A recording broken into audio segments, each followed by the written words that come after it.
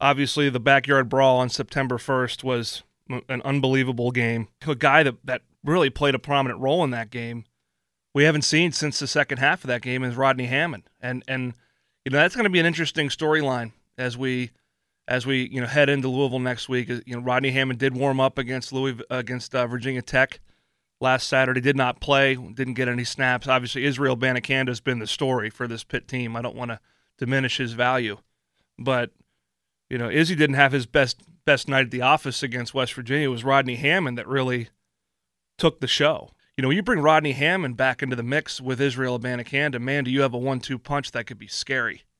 Because Izzy's taken a lot of hits. He's carried the football a lot. His workload has not been light, and he's handled it beautifully.